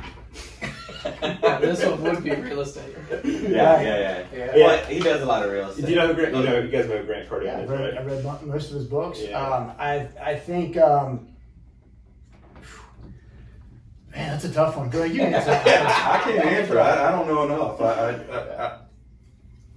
What I might think or whatever may not be reality. So I'd probably say no, just because, I think he's very controversial, and that's not why I'd say it. I think you can learn a lot about his mindset, but maybe not as much a deal. I think I could learn something from a deal perspective from someone else. Yeah. Like, I just get the opinion. I don't know, Grant, never been involved in a deal, that he's probably not the guy really getting it done. Like, he's the face, he's the negotiator, but as soon as I get a price because someone else told me the numbers work, it's done. And that's not bad. It's not knocking Grant. I'm sure he's amazing, but I don't know. All right, and we'll do one more, and this is business wise, but not politically affiliated. But Donald Trump. no, No. I can't stand him. Was that politically or business? I would just say personal wise, just I can't stand his personality. And I don't feel like he's his temperaments. I don't feel like he's forthright in everything, and I never cared for him before he became president. Okay. So, Good answer. but there's a chance that I would vote for him. Just wouldn't want to do business. Sure you don't edit that? I said there's a chance. Oh, okay. Yeah. What's a chance of anything? I wouldn't for just, I think it's a lot of ego there. And ego is one thing that it's not great to be in a partnership with someone who isn't willing to come to your side on some things. And I think it's usually his way or the highway, and it's not a good recipe for a partnership. Did you guys want to throw anyone else in there? No, those are good. 3 good ones. Okay. All right, we'll move on to our last. Let's let them pick what the perfect partnership would yeah. be. What's the influential person? Famous, on that you would want to TV, pick? maybe not on TV, but just somebody that you would partner with that maybe Has a big following. most people would know. Yeah. Do they have to be What's your big? dream Like, partner? there's just somebody that popped in my head that's not necessarily huge. I You could mean, be like Michael Jordan. Who was it? Who is it? well, 2 actually, and you probably know them both, but like Brandon Turner is one of them. Okay. I just think his values are I excellent. didn't even think about that. I think he's a guy that it was only a few years ago. He didn't own that much. Yeah. He's blown up with his Open open door door capital. capital. It's massive. Yeah. I just think he does things the right way, characterize everything. So that would be one. Nice. And then a person that we do have some money with syndication wise, who I'm super happy about, is Joe Fairless. I don't know if you're happy with I've him. heard So of him too. he has a major podcast. His company's called Ashcroft Capital. He's gone from I can't even tell you. This was probably 6 years ago. He bought his first multifamily property, and now he's somewhere in the, I don't know, it's got to be several billion in assets. Like it's pretty crazy. I think he has, I don't know, it's like 20 or 30,000 doors or something like that now. And they're nice apartment complexes. Wow. Like his average is 250, 300 doors. It's amazing how fast they're buying stuff. It's just. And they have a massive property management company. They'll go buy a 350 unit in Atlanta, and they'll move their property management company into it. And they own, again, I bet it's got to be like 35, 40 different multifamily projects now that they own all over. Wow. And you're invested with him a little bit? Yeah, and syndication. And, one thing that always speaks to character, which is, again, it's a big part of what I look at in a partnership, is when we went through COVID and we're in these syndication deals, you get your monthly payment every month. Yeah. We went through COVID and we didn't know what was going to happen, right? Like in March 2020, no one knew. You're going to get your paycheck. And so they were they communicated everything. They delayed a few payments, but then they caught them all up. But open communications in a partnership is huge. Yeah. Same thing happened. They own a bunch in Texas, and when they had the ice storm, the same thing happened. They communicated, we're going to try to make payments. We think we're going to be able to claim insurance, and they did, and everything was fine. But that's just what I want in a partner. Just transparency. Cool. Just be open. I can't think of anyone. So you're lucky one. I would agree 100% with him. Like the deals that I invested in, that Brian also invested in, he did everything he said that he would do, and ended up paying a whole lot more. I mean, a whole lot more in some cases. And then they exited the deals, and got all my money back and everything. So, Nice. yeah. Okay. So your answer is So Brian. no Michael Jordan. Well, Michael Jordan was the first person I thought of, and I was like, I probably wouldn't be the best partner. Although I'd love to do it just because, like, I just want to meet him and hang out with him. Maybe I would partner with him just so I could hang out with him. Who bet you take your money? Yeah. He is my favorite celebrity. I love Michael Jordan, and I love It's watching a man the Bulls. crush. This is a little off, but it was like 3 days ago. He tackled his son, and his son had to get like 5 or 7 stitches or Are you something. serious? Really? Like, They were just playing football. oh, they were just They were playing. just playing football. Yeah, Just okay. tackled his son. It's a grown man. I mean, his son's like 30 something or something or whatever. But it was funny. It was funny. I thought you'd appreciate it. Yeah. He's probably his competitiveness is probably a little over the top for me. Yeah. Oh yeah. yeah. He's gonna beat you at whatever it is. Yeah. Chugging beer, he's gonna win. Yeah. Brian, I think, would do well with that. By the way. Yeah. Oh, chugging beer? Chugging Partner with beer. Michael Jordan or which partner? No, the competitive. You like that kind of stuff too, where everything you do is going to be competitive. Not to a fault though, not to where I have to win at all costs. Okay. You just There we want go. to No, you didn't necessarily just Okay, throw me maybe under the not bus. on Michael Jordan's level. He threw me under the bus and then backed the bus up a little. Yeah. One of the things that made Michael Jordan the way who he is and what made him so successful is that. I mean, I think you have to have a important. certain amount of competitiveness to be successful, but I think I'm when you trying take to it to that nth degree, I think it's a fine line. You just keep beating me up over here. No, I'm just saying, I think once you take it to the edge that he did, that's partly what made him great, but it's partly why he has almost no friends and everybody hates him. So I wouldn't want it to go to Except for that level. Greg. Greg loves him. Yeah. He's not. I mean, people that knew him. All right, we'll go on to the last segment. All right, what do we got? So we're gonna give you 2 scenarios, and you have to pick which one would you rather have, this one or that one, and you could each answer individually on what you would think. Got The it. first one: would you rather have have $100K per year come into your bank account at the end of every year, or $1 million today? $100 grand a year. This is forever. Oh yeah, I'd take that in a heartbeat. Over $1 million today. Yeah. Okay, what about you? I'm going to think about it for one moment. It seems like You're thinking of the return, aren't Well, no, I'm thinking about health. So if it depends on your lifespan, right? So if you only figure you're going to live another 10 years, then it's probably it's a dumb investment. You'd have to kind of think, what's that look like? I think I'm gonna live more than 10 years though. Well, I mean, you would think I want it to that, be. It needs to be at least probably 15 years, right? right? At least, Make it worth it. you? You can also make a 12% return on that million and make $100K a year. right? That's Yeah. partly what I was thinking too. What's your return? So what could I successfully get? Yeah, I take the $1 million now. Will you? Yeah. And you have to think about I taxes. think I'd take the but- 100. No, but I mean, Because I think it I really ain't get, gonna matter that much if you die anyway. but I could get a 12% return pretty easily. Okay. You can land it. Hard work. Then I need more tax credits. Damn it. We Buy an got ATM machine. we got this one from a different podcast, but we're gonna hijack it. Good. Earn $50 million or be given $200 million. That's easy for me. What? Did you want to earn the 50? Yeah, it's not close. No, I'd take the 200 in a heartbeat. Nice. We got So why would you earn? I mean, I get in this argument. I won't say who, because I'll probably get in trouble. About like winning the lottery when it was above $1 billion a couple weeks ago. Yeah. Like I would not want to win the lottery like that because I think it changes your life and it changes your perspective. I don't want to be the guy that was given anything. I want to totally knew that I earned it. Yeah. And when you're given money, especially in that sum, I would always worry about everybody that ever talks to me, wants to be with me, partner with me, whatever, is always out after that meal ticket. Or they don't look at self-made people as the same as when you're just given a bunch of money. I cannot live like that. Yeah. Sounds like he's already thought it all out. Yeah. He got really serious.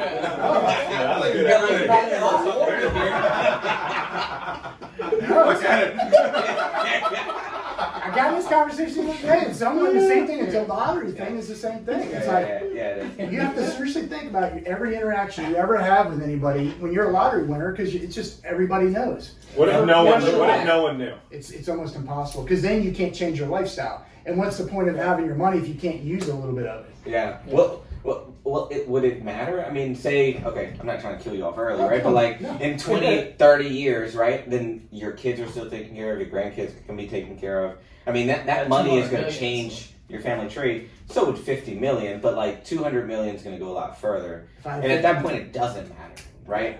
To your family, like to your offspring. If I had 50 million, I could invest it very comfortably, and I'd much rather have the legacy of my future children and grandchildren know that I went out and earned it as opposed to gifted it. I just seen too many families that have been gifted money where the whole thing blows up and it's almost a curse rather than a blessing. Yeah. Right. So how would you spend your 200 million?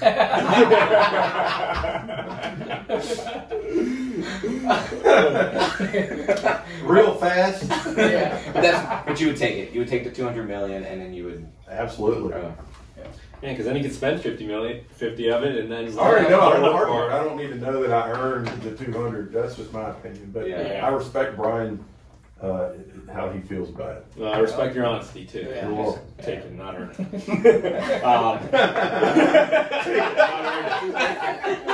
I respect the laziness. All right. I don't know if you guys manage or have any Airbnbs, but this question is a little bit related to that.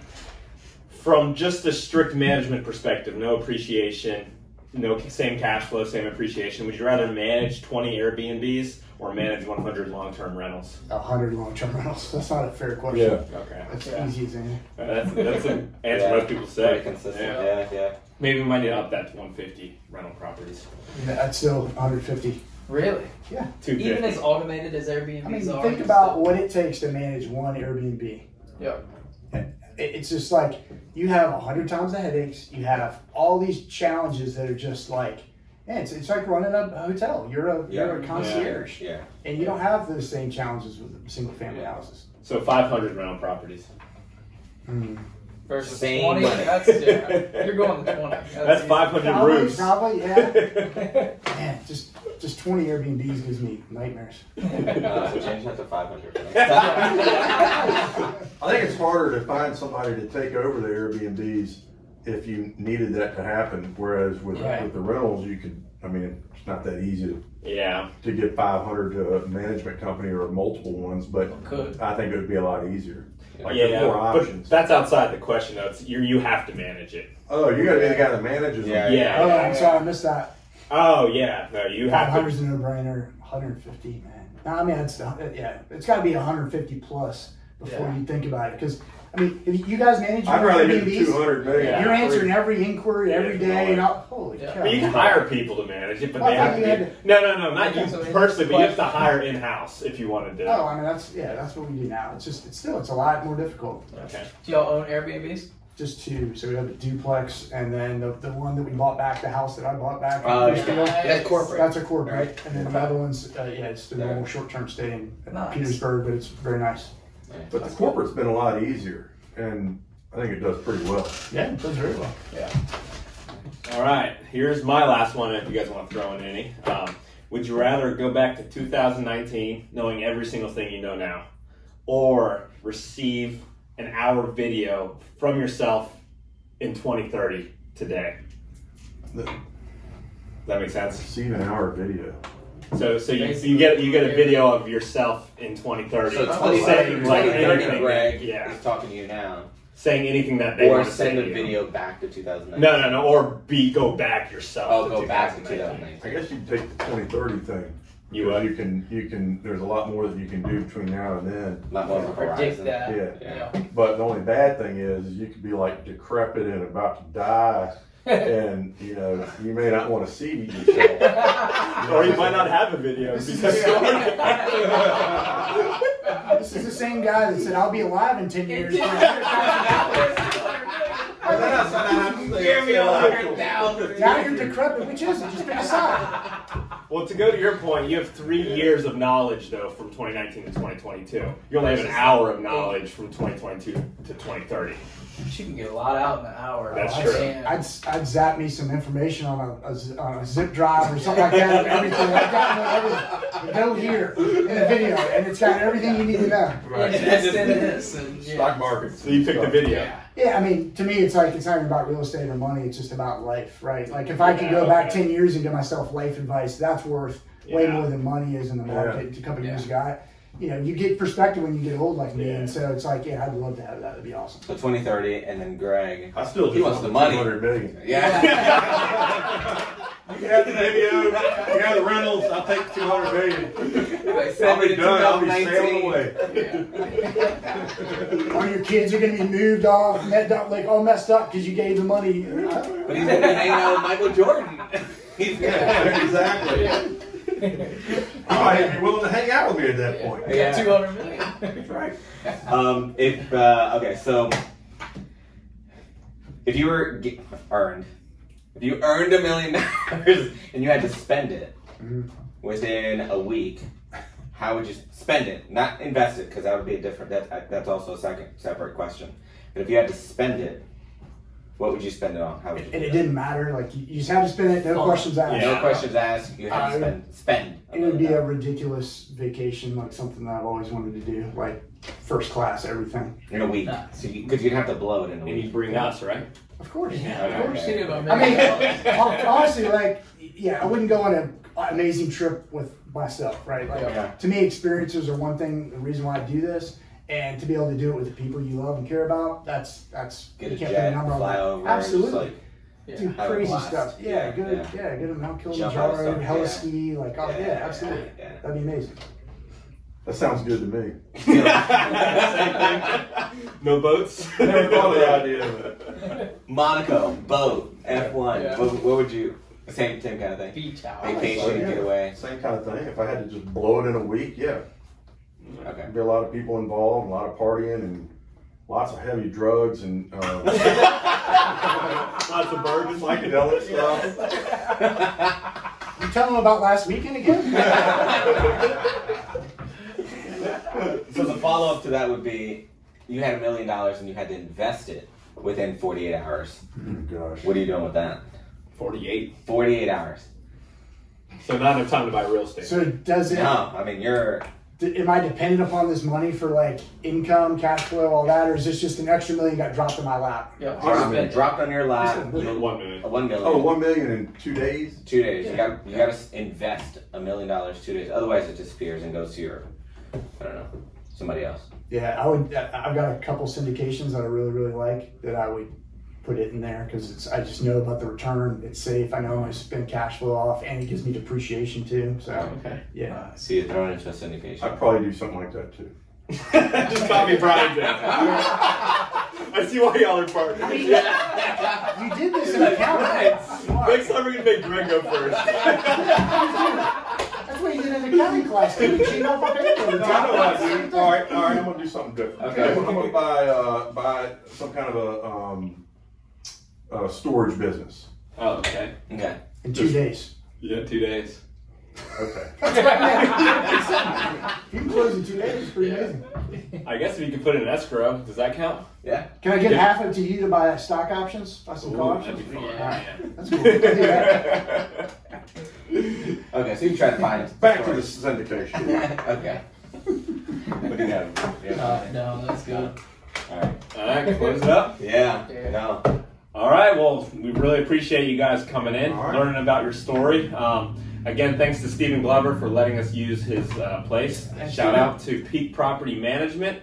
Shout out to the Red Door guys. If you guys want to explain a little bit of what the Red Door guys are, because we didn't really get into it too much, but if you want to give a quick Go summary. ahead, Brian. All right, I'll try to tell the short version, but for years and years, we did a bunch of rehabs. We would paint every door red. That was like our little thing. We learned it from Ron LeGrand. Shout out to Ron LeGrand. So that was just our shtick that we did. And I remember years ago, our realtor, I'll give a shout out to Mike Hogan. We love Mike Hogan. Nice. We're going to a meeting to speak in front of his agents one day. And he goes, come on up, Red Door guys. We're going to have you come and give a message to the agents. And I just kind of like, what is this Red Door guy? He goes, all the agents know you around as Red Door guys. They'll call up and say, hey, is that a Red Door guys listening? You'd be like, yeah. So we had this reputation. This was, again, it's probably 5 years ago. Yeah. So I just kind of filed it away in the back of my head. And when we started doing marketing really heavy again in like November of 2020, we had to come up with some brand. Our LLCs, we have like 15 LLCs. And I was like, nobody, they're all dumb names. Yeah. And no one wants to be Butler and Greg Properties. Everybody does that. So I was like, people already know us in the community as the Red Door guys. It tells a story about what it is. It creates a visual in your head. I was like, what could be better to have that? And so I was like, Red Door guys, and I think it's worked okay. Yep. So you still do your doors red or no?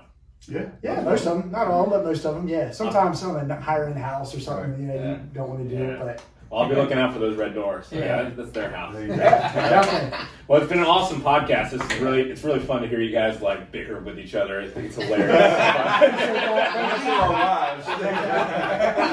And you also give amazing value. I mean, we probably could have went another 2 hours, 3 hours, probably all night if you really wanted to. I hope I can I mean, yeah, I know, me too. And hopefully we can have you guys back another How's time. next week, man? Yeah. Maybe in another 2 minutes or something. We'll talk about opportunity On the next zones. video. Dylan, Carlos, Joe, thank you guys for having us. It's a lot of fun. Love what you guys are doing. You guys are like really showing Generation Hustle is what you actually do. You're not talking a game. You do it in your lives. You show it, and you're helping other investors. And in fact, you're doing this without any like definite gain to give. It just shows the character of you guys. So thanks for having us. Yeah, appreciate Thank it. y'all. And we always close it with how we started it. Generation